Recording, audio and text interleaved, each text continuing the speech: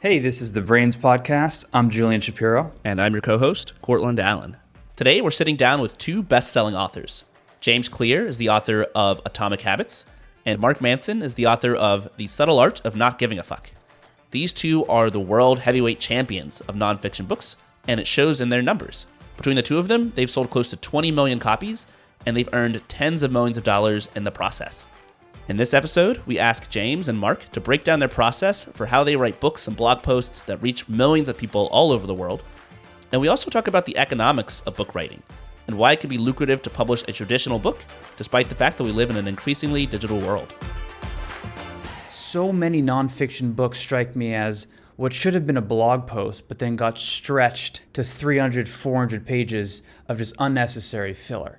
And a lot of the time, it feels like the author wrote a book just to be able to go get speaking gigs. You know, the truth is most topics they don't warrant a 250-page book. The voice you're listening to belongs to James Clear. The 4-Hour Workweek is a great example because that's a very sticky, very memorable title. It's very catchy, but you naturally have a lot of questions that follow out of that. You're like, well, how do you actually work 4 hours a week? What would you do? What would the steps be? Like, you know, what mistakes do people make? There's all kinds of stuff to discuss that naturally flows from that one little idea.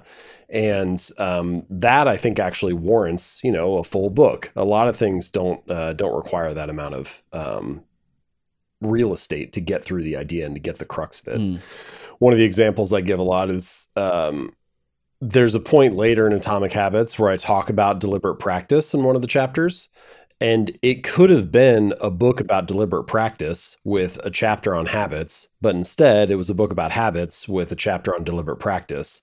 And the difference in how those two books would have sold, I think, is enormous. And so I think packaging was a really big part of writing a book that sells well and also just writing a book that lands with people well and that they remember. Yeah, one of my favorite examples of packaging is how Morgan, who wrote The Psychology of Money, he took the best performing blog posts from his site, right? Those with the most traffic. And then he just sandwiched them together as chapters in his book. And so that's how he de-risked that people would love the book because he knew they already loved the posts. Well, it's important. Mark, didn't you do that too? It wasn't, the title was previously a blog post, right?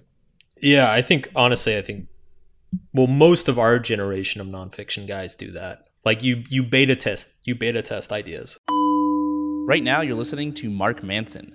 You know, I've got an idea for a chapter. Would people actually read that chapter? Okay, well, let me put it in an email newsletter and see how people respond. And then if people don't respond, then it's like, okay, definitely not writing that chapter.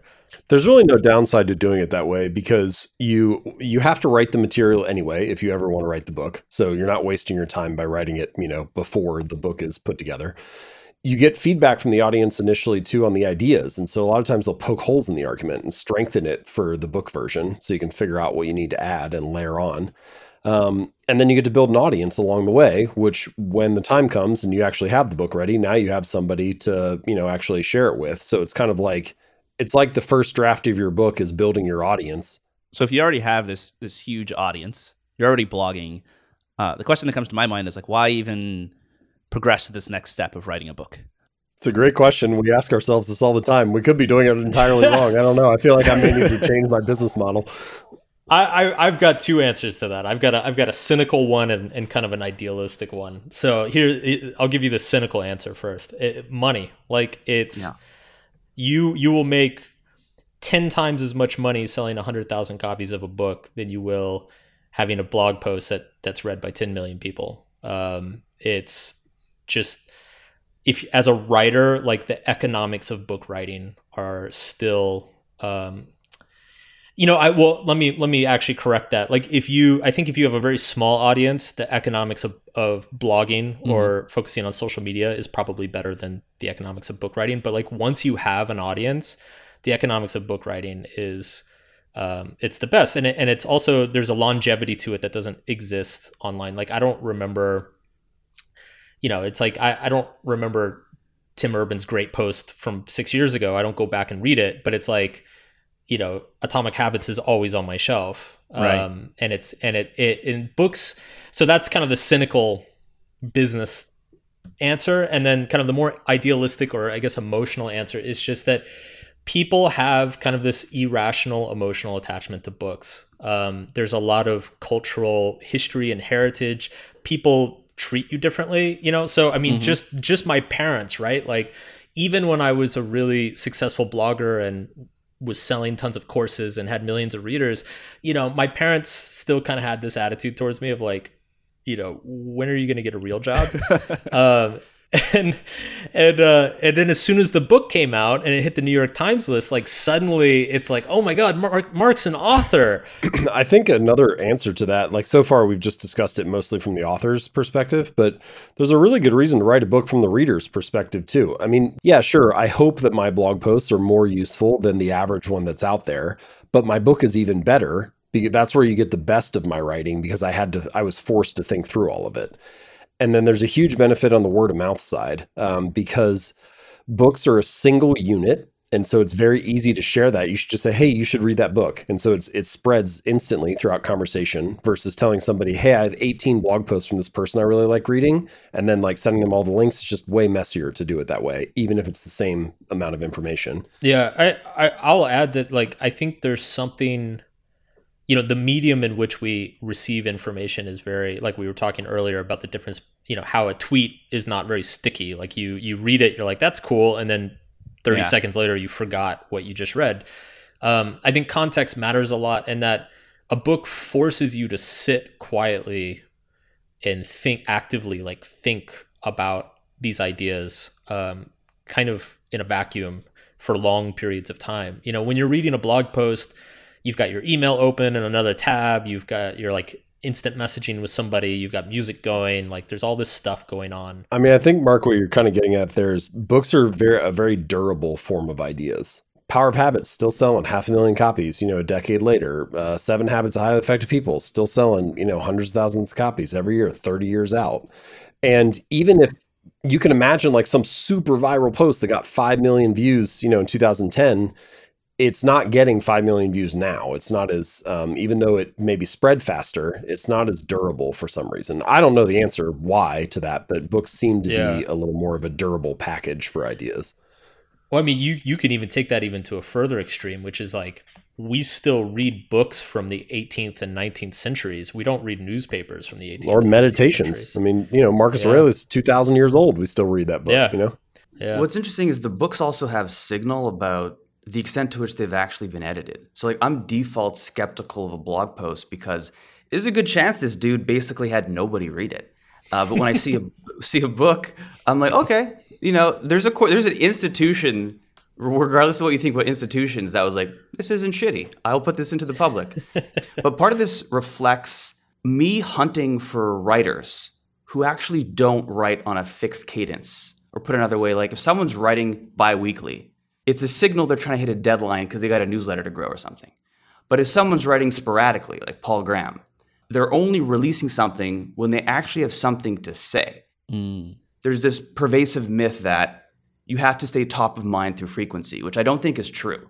I think you have to stay top of mind through signal, which basically means being very high quality and not dropping off the fucking map. But you got to be there some of the time. You got to have some frequency. Yeah, I think that's true. I mean, things have changed a lot too. Mark probably has a better perspective on this than I do because you've been writing for longer, been online and blogging for longer. But even in my window of writing, I can see the bar has raised online. I mean, it's so different now than it was 5 years ago or 8 years ago. I mean, it used to be that just showing up consistently actually could earn you a good amount of readers because there just weren't that many people that did it. And there's still a lot of value to consistency, but it has to be really good. The quality matters now. I kind of think there was a little bit of a before and after moment when Tim started publishing, his AI post and the Elon series and all that stuff. And it was kind of like, I mean, he went overboard, right? Like he wrote 90,000 words for a blog post or something. But it was so high quality that it kind of changed, I think, what people expected from a blog post to do it that way rather than just getting reps in. What I think would be cool is if we look at an example of this. Like if we take something that went viral because it had quality. Let me pull this open here. So this is the most viral thing I've ever written. It's been seen by many millions of people. And it reads like this. People don't have short attention spans. They finish 3-hour Joe Rogan episodes. They binge 14-hour shows. What they have is short consideration spans. They must be hooked quickly. Point. Don't fear making great in-depth content, but ensure your first minute is incredible. So what is going on there? Like, why did that go so viral? Well, you need that contrast. I mean, Mark is exceptional at this. Like this is one of the things. So subtle art of not giving a fuck. So actually, fuck is like the least subtle word ever, right? And so it's the contrast between the two that makes that really surprising. One of the most sticky ideas from Atomic Habits, like you don't rise to the level of your goals, you fall to the level of your systems. There's this contrast, it inverts the typical expectation. And you see that a lot of the time with really good book titles. So like the life-changing magic of tidying up. Like tidying up seems like a very small thing, but now you're telling me it's life-changing. You need that contrast between what's expected and what you're delivering. And so, to a certain degree, Julian, like your little tweet there, it has that as well. It's got this typical narrative says long-form stuff doesn't work. We don't have short attention spans, but actually, you're able to invert that. And I think the other thing is it's like pretty tightly compressed too. Like you need to be able to provide the contrast, but not be long-winded about it. Another example is like Rich Dad, Poor Dad. Boom. Immediately there's this like contrast between the two. And then he kind of unpacks it a little bit more in the subtitle, like what is it? It's like what the rich teach their kids that the poor and middle class do not. And so, if you can, anytime you can take something people expect, provide a strong point of contrast and do it in a pretty compressed way, it tends to be attention grabbing. There's got to be some meat behind it too, but I don't know. Compression is key because I think the poignancy comes from it being so dense. Like if I took that same idea and made it a full blog post, it's like, okay, that was a clever blog post, but it doesn't hit you hard with a dopamine hit at the end. It's not poignant, Was that on social media? Yeah, that was on Twitter. And then there's apparently a cottage industry of folks who copy paste threads and then post them on LinkedIn and kind of credit you. And so I keep getting my name tagged on LinkedIn all the time for this quote. And I'm like, is this what I want to be known for? Is like Joe Rogan? Yeah, well, and you've got, I agree with everything James said. And then on top of that, you've got the short consideration span. I think anytime you can kind of invent your own term, right? That kind of surprise, it was like, wow, I've never thought about it having a consideration. So like, like that's kind of the magic of the compression is that you take this idea that takes a whole paragraph and now you just gave it a word. And so like that, that suddenly it strengthens the contrast. And also I think part of the magic of the concision and the compression is that people like things that they discovered on their own more than they like things that others have taught them or told them about. We really like to learn from our own experiences. It just rings more true when we do. And so if you keep a proverb really concise and really sparse, so all the information isn't there, then people have to sort of finish the puzzle. They have to compare the proverb to their own experiences and their own lives. And then when they discover that it actually matches up and it rings true, they really buy into it much more. So it helps to keep things concise and let people figure out some of what you're trying to say on their own. It's a great point. I don't know exactly how to do that well, but occasionally I'll stumble into it. And it's like hitting the idea at like the right level of abstraction. What are you talking, dude? You're like the compression king. No. What I mean is humility. Masterclass in humility. Getting the abstraction right so that it like plants the seed, but doesn't tell them everything. And then they can take it and like run with it from there, Yeah, it's funny because I feel like compression is really winning online right now, like in the attention economy. I think partly just because pretty much every medium is so saturated these days that it's kind of a battle of like who can get it shorter and pithier.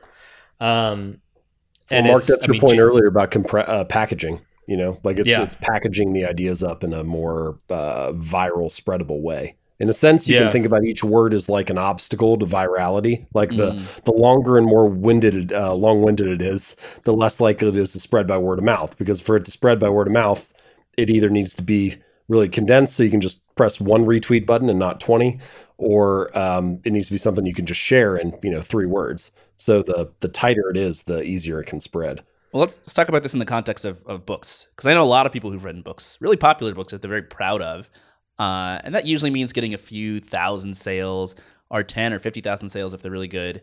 Whereas the two of you are like, I don't know, I think Mark, you're at like 13, 14 million sales, and like James, you're like 3 or 4 million book sales, which is like astronomical, like just crazy numbers. Like if your books were startups, you guys would be like the Google and the Amazon of nonfiction books. What's the difference? What is it that makes some books take off into the stratosphere compared to the sort of average book that's well written and well marketed, but that doesn't reach even a tenth of those numbers? Man, I wish I knew. I would do it again.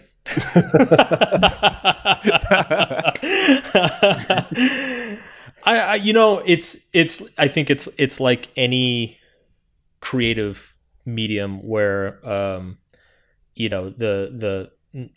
90% of the book sales go to 1% of the books, and then 90% of those book sales go to the 0.1% of books or whatever. Like it's an extremely the curve on book sales is extremely exponential. And so I think the difference between like James and I's books versus say like kind of your standard nonfiction book that like does well but maybe is not like just crushing it year after year, it's probably 5% better, 10% better, but it's like that 10% of difference results in like 100x of results.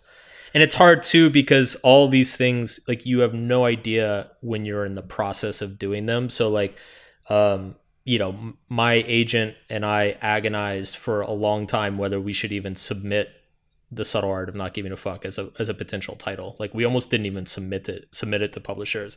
But I think the general answer to your question, I think this is true for a lot of areas of life. It's not just writing books, but success is rarely the result of one thing, but failure can be.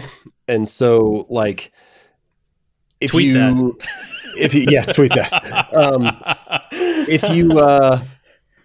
If you get good sleep tonight, that does not guarantee that you're going to have a good day tomorrow or that you're going to be productive or whatever. But if you only get 2 hours of sleep tonight, that's enough to wreck the whole day. So just getting good sleep does not say anything about whether you're productive or efficient. It's the same thing is true for books. Like just writing a good title does not mean you're going to sell 5 million copies. That just means that you have a good title. And, that's true for every step of the way, having good chapter titles, having great stories, compressing the writing, packaging the ideas well.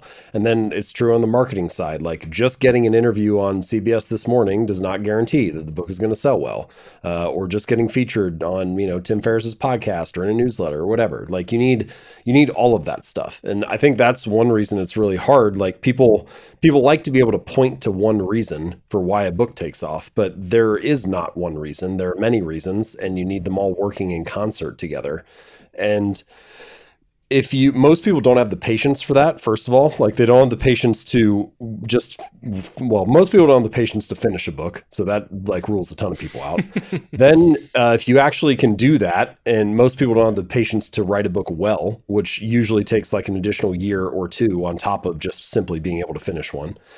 Then if you can get all that done and actually like write a good book, most people don't have the patience after having spent 2 or 3 or 4 years on that part to go into a whole year of marketing and actually plan out an actual launch strategy.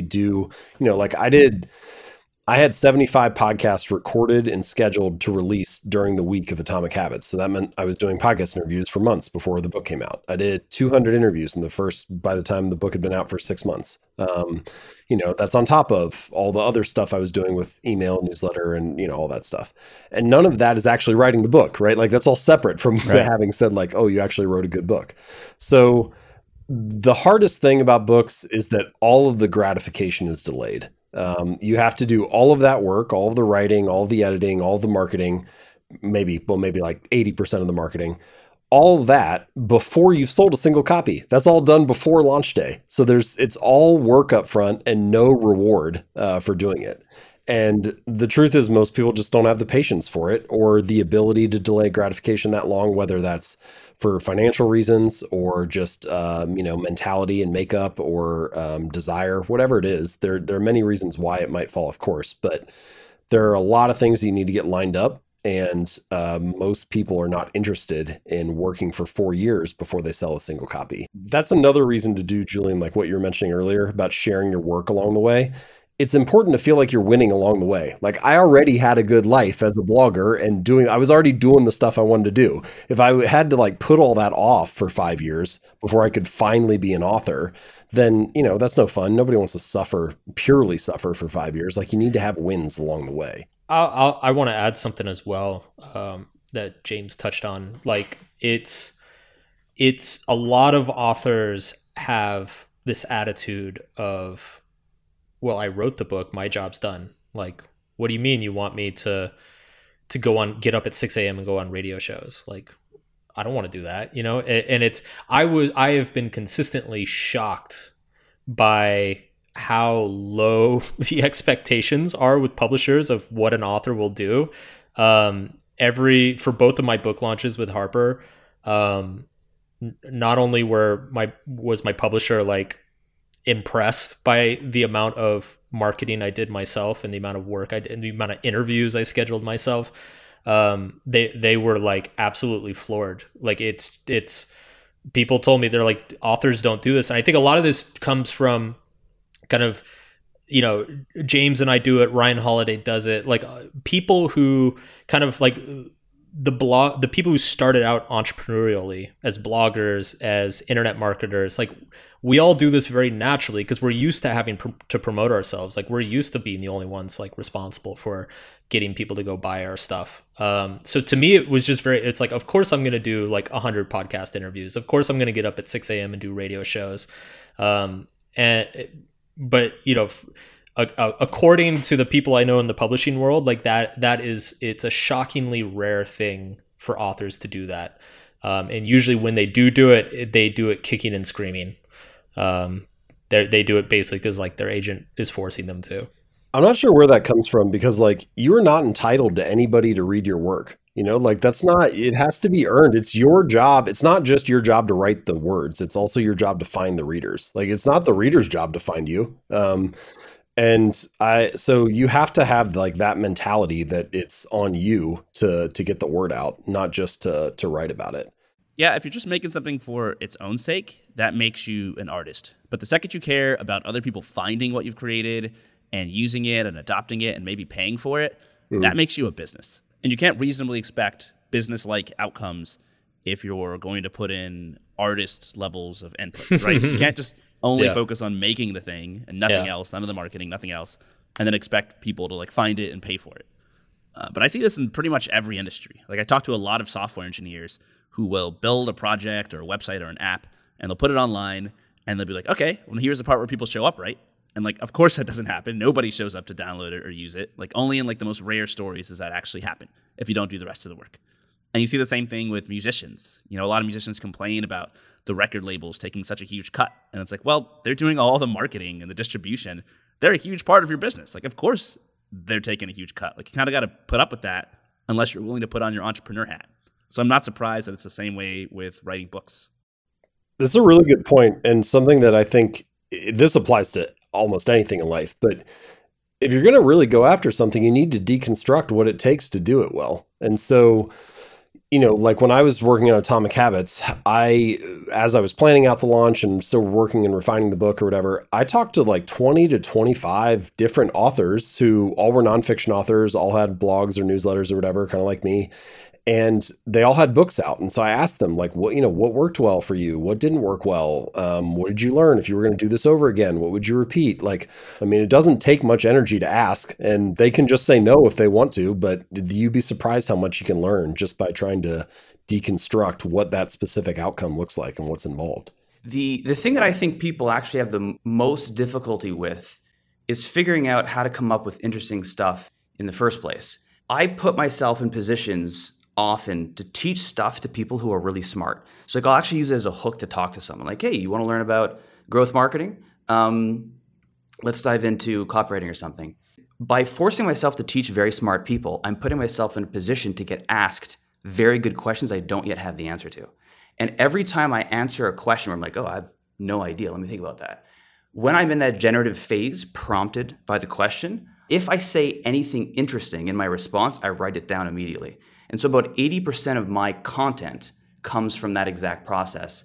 Then 20% is basically just noting when I have strong counter opinions to things I come across. Like I'll look at the most engaged tweets on Twitter that week using TweetDeck, and I'll be like, this is clearly wrong. And then I'll write down my reaction and try to justify it persuasively. So my question for you two is, like, what is your content engine? I've noticed over the years that my idea generation is pretty much directly proportional to how much I'm reading. And reading like good, interesting books. Like if I stop reading good, interesting books for a while, I suddenly like find myself like, wow, I don't really have any good ideas this week.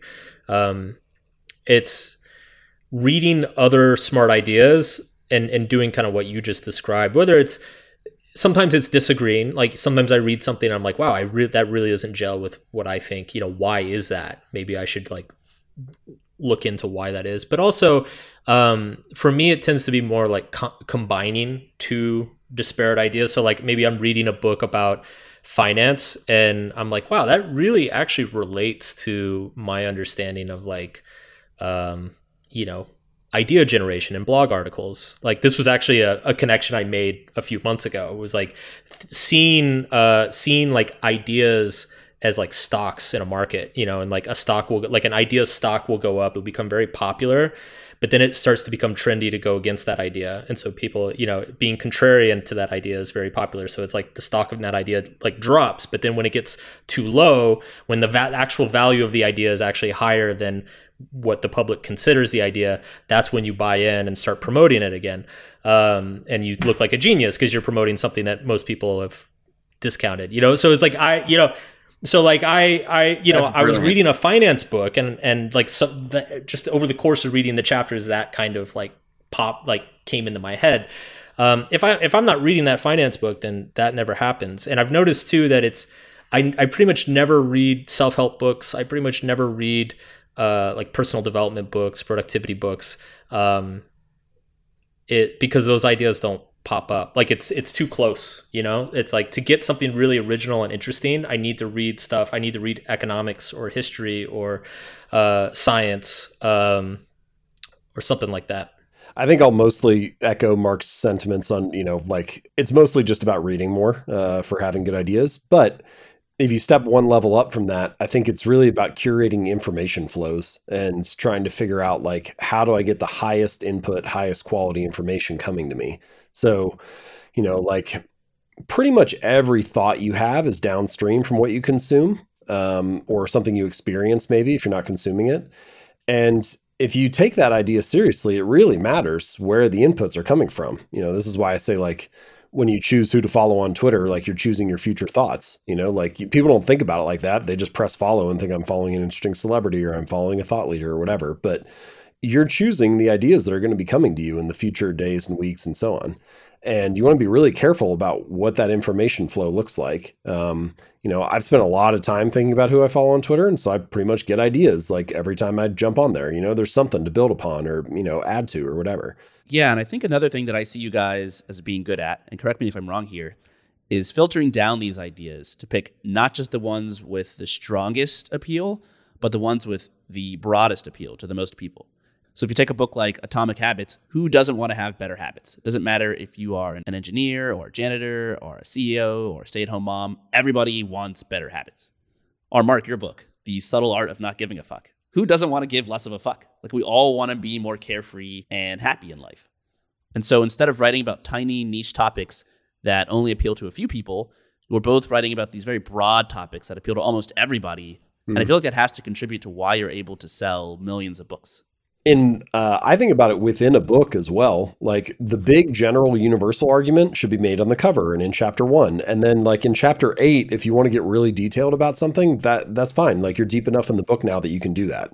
And so some of it's sequencing of the ideas and figuring out like when to go deep and when to stay broad. And then I'll try to give like 3 or 5 bullet points of how it applies to entrepreneurship or creativity or productivity or whatever. And that having a range of examples allows me to be really niche maybe with the example that I give. But because I'm tying it back to a larger idea, I don't have to worry too much about alienating all the readers. They can just read through that example and move on to the next one and it's fine. But I was also able to get like kind of a clever, very detailed example in for a certain subset of the community.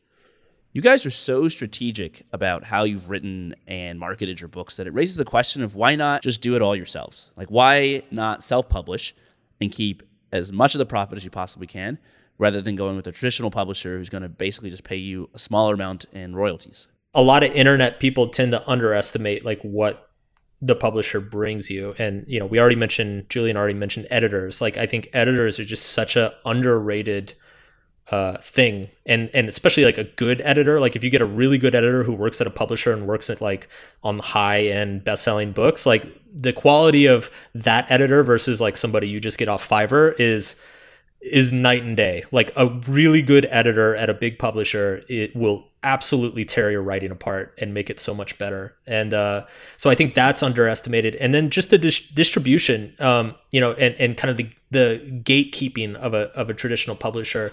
You know, it's I know people like us buy all of our stuff online, and we're happy to buy an ebook directly from somebody, but something like 60% of book sales still happen in brick or mortar stores. If you want to sell your book in India or Brazil or Spain or Russia, like, you need to get a publisher. So there's still so much untapped potential audience or potential customer that, like, you can't, even with the best online presence, like, you still can't reach them or monetize them effectively. And then the last thing I'll say is that, you know, the traditional media, I think, is far less important. Traditional media is becoming less relevant each year, but it still matters. I mean, like, if you want to be on the New York Times list, like, you need to have a publisher. If you want to get invited on the CBS Morning News, like, you have to have a publisher. If you want to be profiled in the Wall Street Journal, like, you have to have a publisher. Like, these people, like, will not talk to you unless you have a traditional publisher behind you. Quick note on that point, Mark. James, when I saw you on like Good Morning America or some show, I was nervous for you. I was like, oh go for it, James, do it, crush it. I was like living through you. I was like, oh my God, what would I do if I was sitting there? You crushed it though. But the super last question. I was nervous for me too. Is who do you guys think is really good at this game? I mean, there's so many people that I look up to for different reasons, or that I like aspire to, you know, do work like what they do for various reasons. I mean, I love looking at people outside of our industry too. So like Taylor Swift or Drake, these people are masters of marketing launches. Like, you know, Lizzo had one of her songs and she decided to do a remix of it, and she chose Ariana Grande for it. That is not like just a random decision. It was a very strategic choice to do the remix with her, because it's like adjacent to her audience, but also opens her up to like a whole different segment that she didn't have before. Like, you need to look at how some of these creators are doing things and realize that there's a game behind a lot of these choices. And I love seeing examples of stuff like that.